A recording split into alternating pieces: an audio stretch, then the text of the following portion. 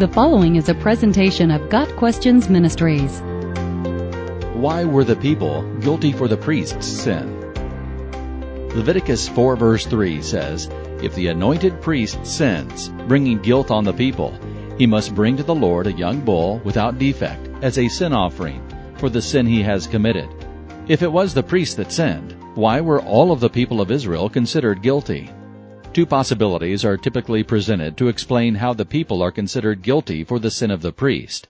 First, it is possible that the priest's sin impacted the people because he is a leader as well as one of the people. In this case, the idea is that the sin of a leader influences everyone under him negatively. The second possibility is that the sin of the priest would lead other people into sin. This principle is certainly seen elsewhere in Scripture. Hosea 4 verse 6 in particular condemns ungodly leadership by the Jewish priests. "My people are destroyed from lack of knowledge. Because you have rejected knowledge, I also reject you as my priests." 2 Chronicles 15 verse 3 rues the fact that for a long time Israel was without the true God, without a priest to teach, and without the law.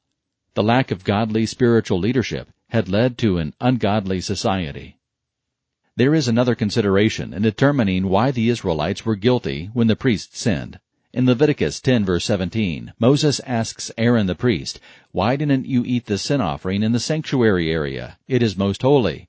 It was given to you to take away the guilt of the community by making atonement for them before the Lord."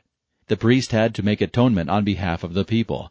If the priest was sinful or unable to perform this duty, atonement could not be made, and the people would be in sin as a result. When the priest sinned, the sacrifice he was to bring was the same as the sacrifice made for the entire assembly. The takeaway principle is this: the sin of a leader negatively impacts those under his leadership. By the same token, a godly leader can provide tremendous positive influence. This is one reason 1 Timothy 2 verses 1 and 2 calls believers to pray for their leaders.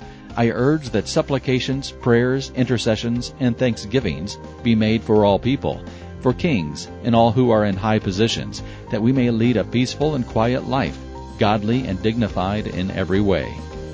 Got Questions Ministries seeks to glorify the Lord Jesus Christ by providing biblical answers to today's questions. Online at gotquestions.org.